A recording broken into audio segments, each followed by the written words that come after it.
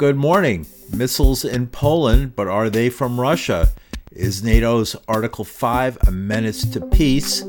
Border chaos and the world population surpasses 8 billion, 2 billion more on the way. But can the Earth handle it? And in the United States, a political prisoner heads home. With these and other stories, I'm Paul DiRienzo with the news for Wednesday morning, November 16th, 2022. Kyiv announced Tuesday Russia has targeted Ukraine's energy infrastructure in a massive missile attack.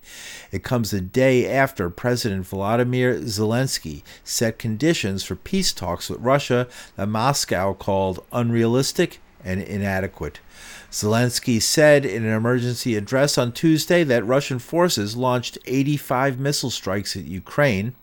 Authorities reported half of Kyiv residents and up to 80% of people living in the western Ukrainian city of Lvov were without electricity in the wake of the strikes. Zelensky also blamed Russia for an explosion believed to be caused by a missile inside of Poland near the Ukraine border. According to Polish media, at least 2 people died in the explosion. In a statement, the Pentagon says it couldn't corroborate the reports a missile had struck the Polish border town. Russia denied any responsibility, and President Joe Biden said on Tuesday it was unlikely the missile came from Russia. And the moment when the world had come together at the G20 to urge de-escalation, Russia continues to has chosen to escalate in Ukraine while we're meeting. I mean, there were scores and scores of missile attacks into western Ukraine.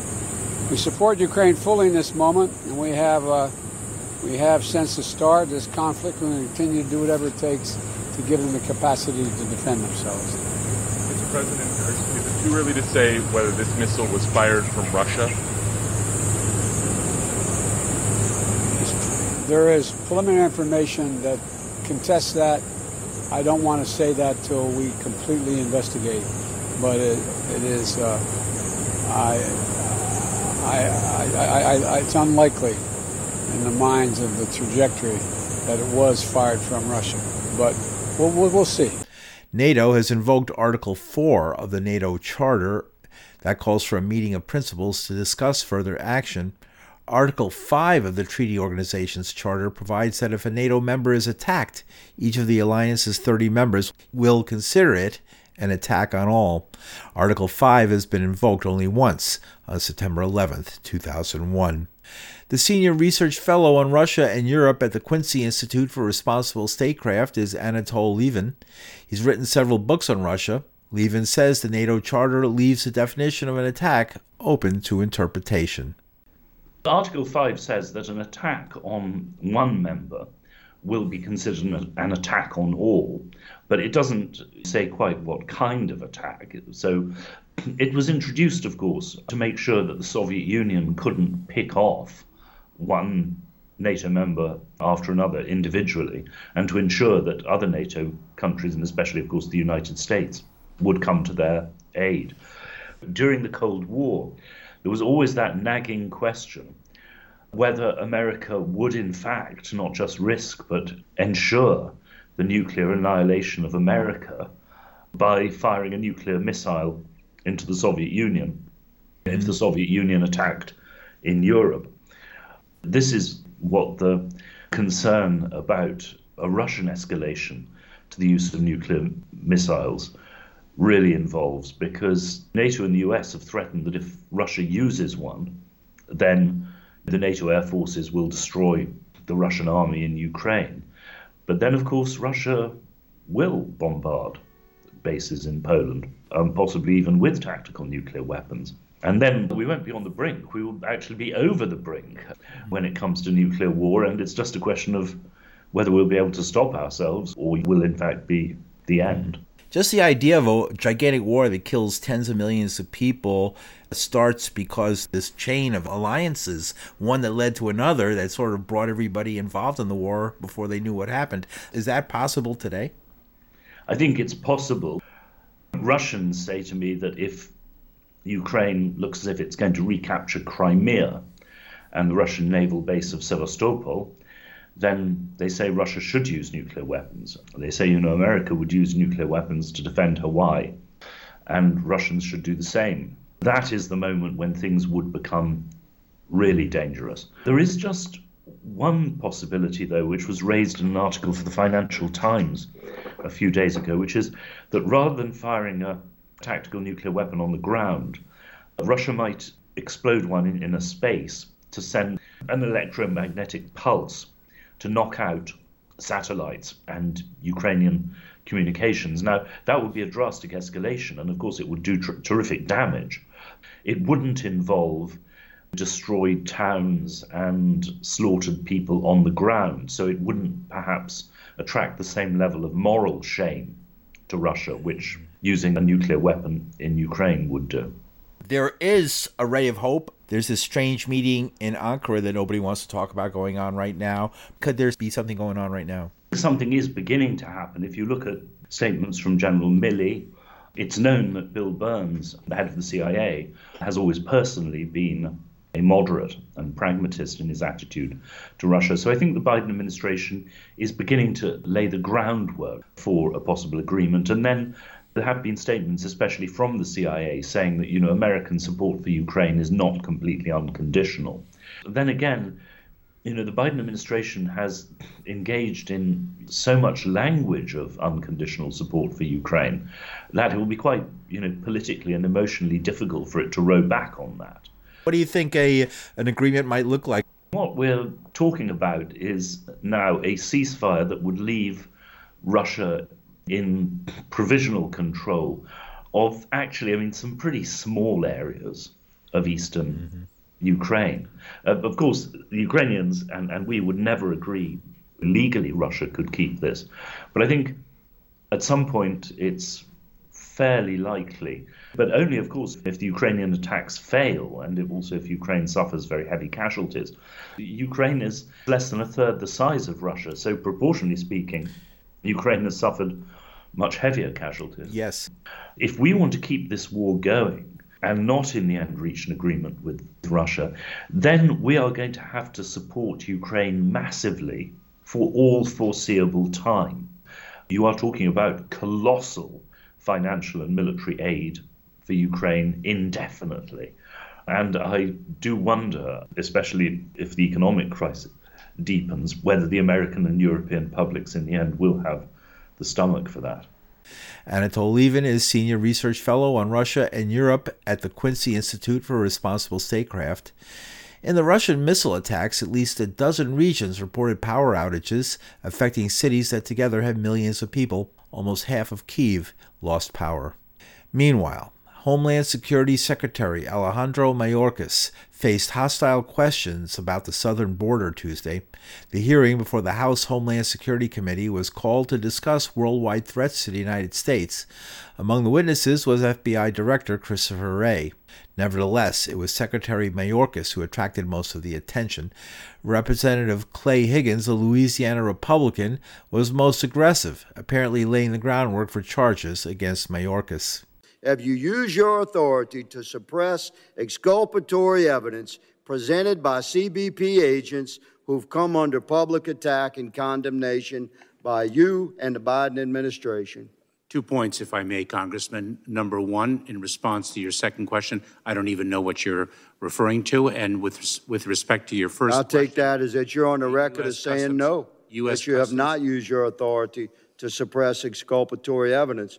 If you're an honorable man, then obviously you should be able to say no to that. Who would suppress exculpatory evidence? Is your answer no? I don't even know what you're referring to, Congressman. You will. And if I may, Secretary Mayorkas, have you used your authority to retaliate against DHS agents who served on special details during the Trump administration, agents identified by your administration as conservatives or Trump supporters? Once again, Congressman, I don't even know what you're referring to. You're before Congress. I'm going to take that as a no.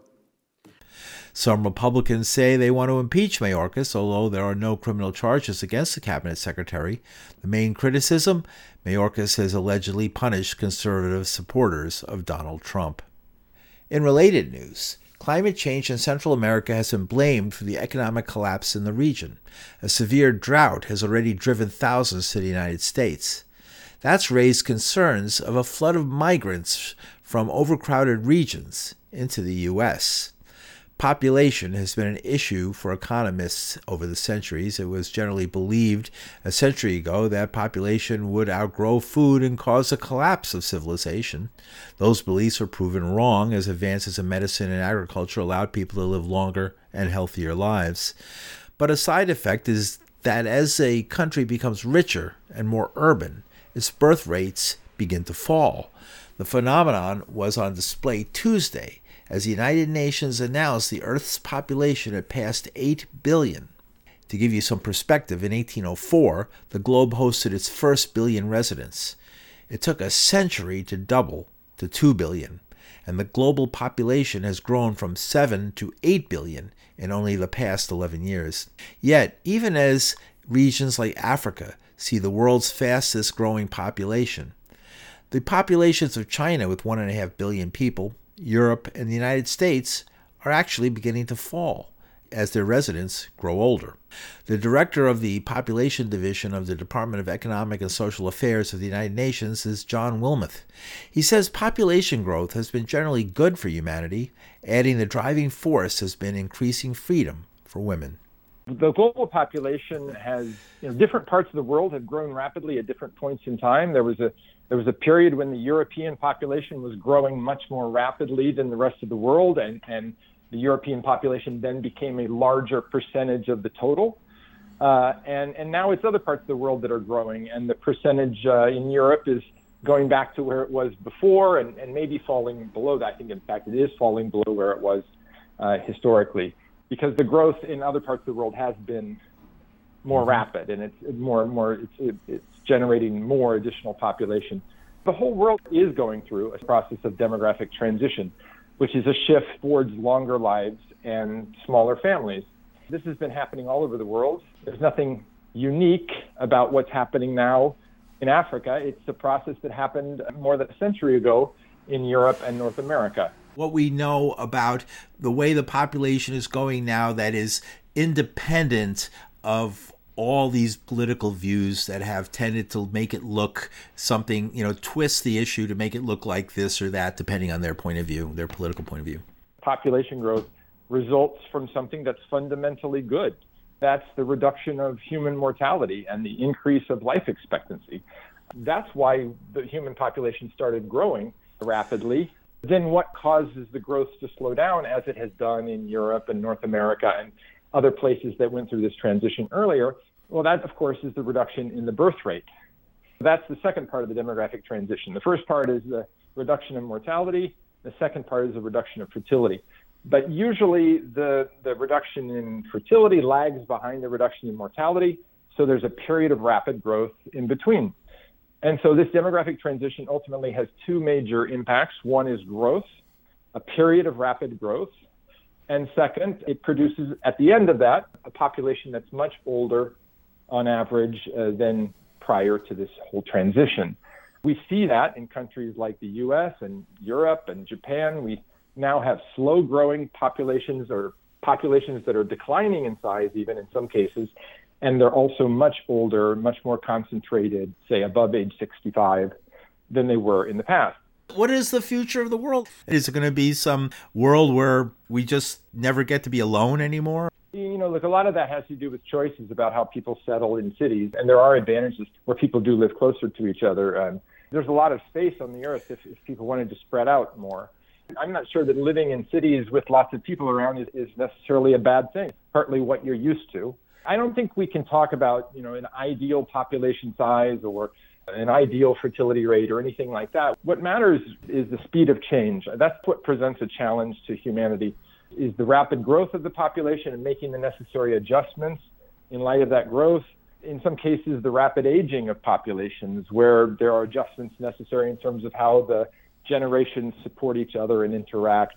And in both cases, I think we're very much capable of adjusting to the changes if they come somewhat slowly. But when they're happening rather rapidly, when populations are doubling in a period of 30 years, in some cases, if you have 2% growth, a population doubles roughly every 35 years, that's very rapid change, and it's more difficult to accommodate. But if it's growing more slowly, I'm not sure there's really a problem or an ultimate limit that we have to worry about. It's not the inputs to our consumption. The inputs, like the raw materials, we are not running out of those. The problem is, what are the after effects of all that consumption? What we pump out into the atmosphere in terms of greenhouse gases, for example. The garbage. You mean the garbage, man? The sanitation. It's the garbage. Exactly. It's a garbage problem. It's not a problem of inputs. We will, find the oil or the energy sources and the means of growing the food. Humans are very clever that way. And I do believe that we will continue to innovate and find ways to keep a larger population going and healthier than it's been in the past, probably. The question is, what about these impacts on the global environment and what that may bring?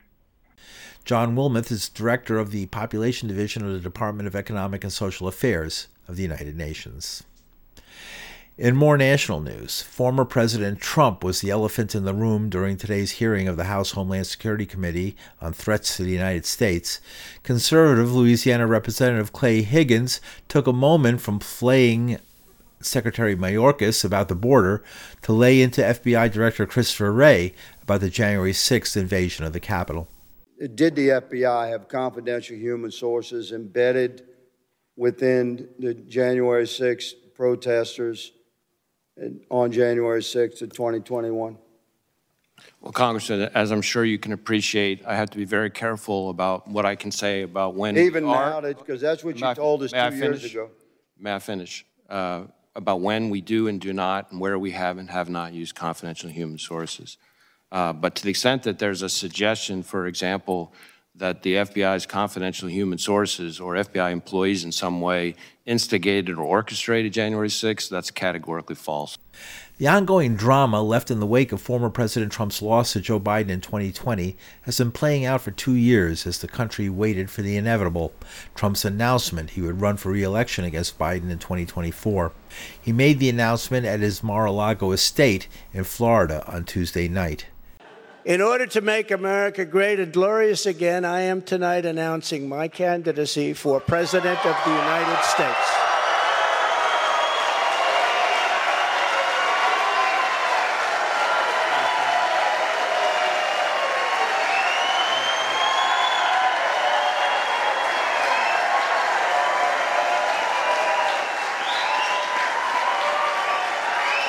Thank you, Chris. Thank you. All of you. Thank you. Trump's speech was tamer than usual, avoiding name-calling. Nevertheless, he painted a picture of a country falling apart and in dire need of a strongman like Trump. He's been testing one of his issues, voters are sure to hear more of, his call for a same-day death penalty for drug dealers. What is a quick trial? That's where, if you get caught dealing drugs, you have an immediate and quick trial, and by the end of the day, you're executed. That's a terrible thing. But they have no drug problem. The only drug problem they have is they make the fentanyl that comes into our country, and I had him stopping it. And then when I was gone, nobody ever mentioned it to him again. We were stopping it. That was way down, that number, but they send it in. But they don't have a drug problem. Other countries, like Singapore, has no drug problem. No drug. You ask them, they don't even know what you're talking about when they say drug problem. They don't even know what you're talking about. They have no drug problem.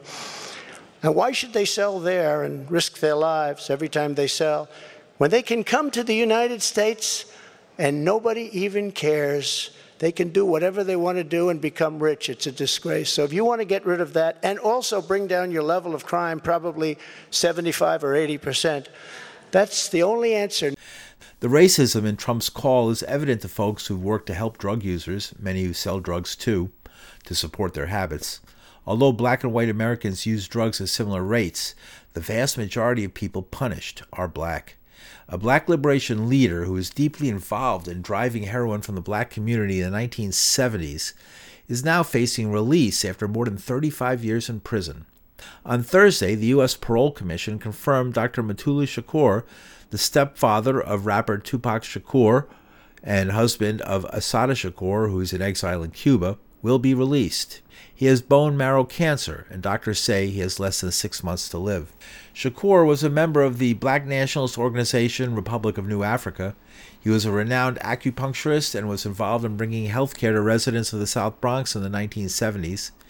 He'd been charged with conspiracy alongside a group that robbed a Brinks armored car in 1981, in which a guard and 2 police officers were killed.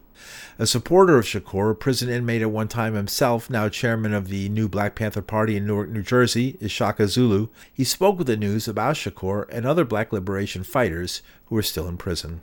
He went to prison because Assata Shakur was being tortured. Assata Shakur was being deliberately suffering a slow death while in prison. And I think Mutulu Shakur and the Revolutionary Armed Task Force utilized the same principle that other revolutionary groups around the world use, which is never leave a comrade behind.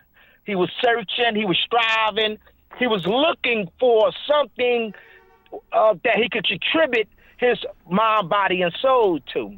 Acupuncture in the Bronx, the detox center where they were working at, gave him that initiative, gave him that purpose.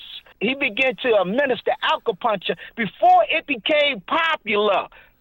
2 brothers and sisters that was on drugs, mostly on heroin. And we remember a pamphlet came out at the time from the Black Panther Party called Dope is Genocide.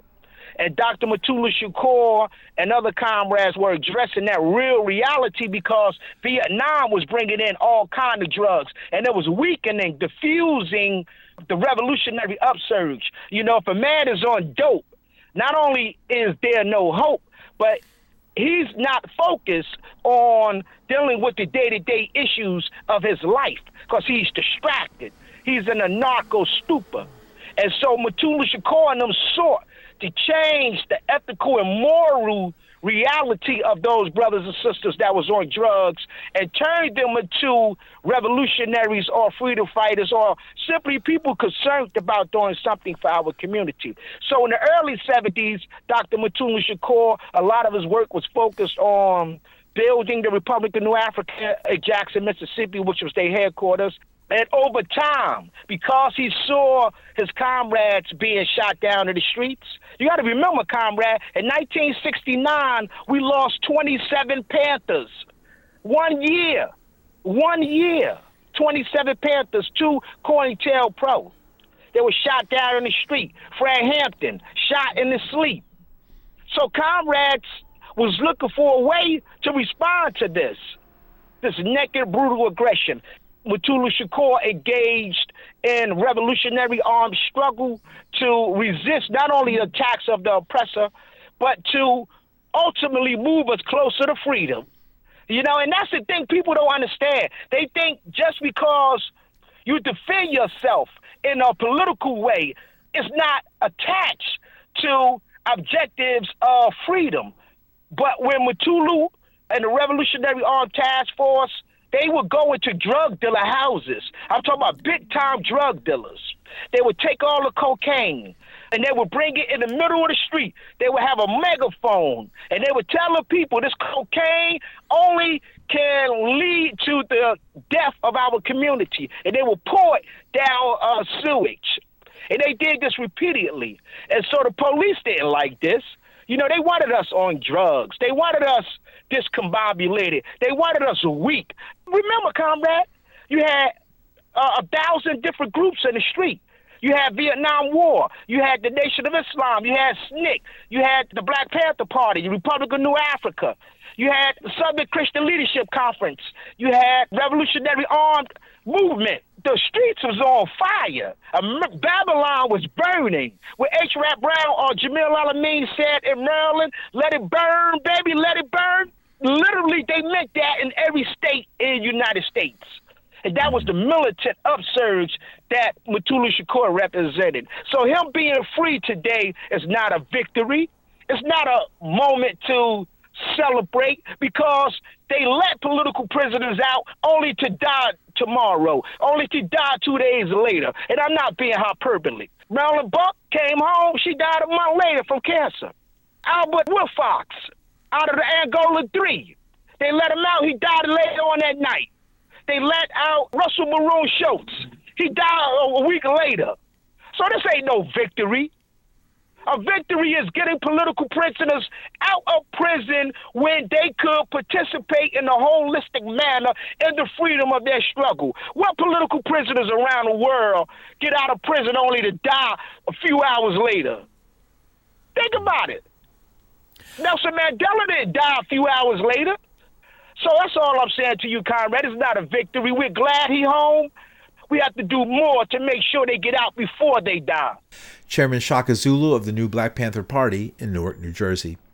In related news, Mumia Abu-Jamal, himself in prison for decades as a political prisoner for actions during the black liberation struggles of the 1970s and 80s, is petitioning a Pennsylvania court for a new trial after the discovery of fresh evidence casting doubt on his conviction. The former Black Panther and radical journalist is 68 and has long struggled with serious heart conditions and other health problems. He was moved off death row in 2011, but is being held on life without parole. The new documents seem to show the government's chief witness was more concerned about getting paid for his testimony than the truth of the story he told. Defense lawyers say there's more hidden evidence that's still missing in the case.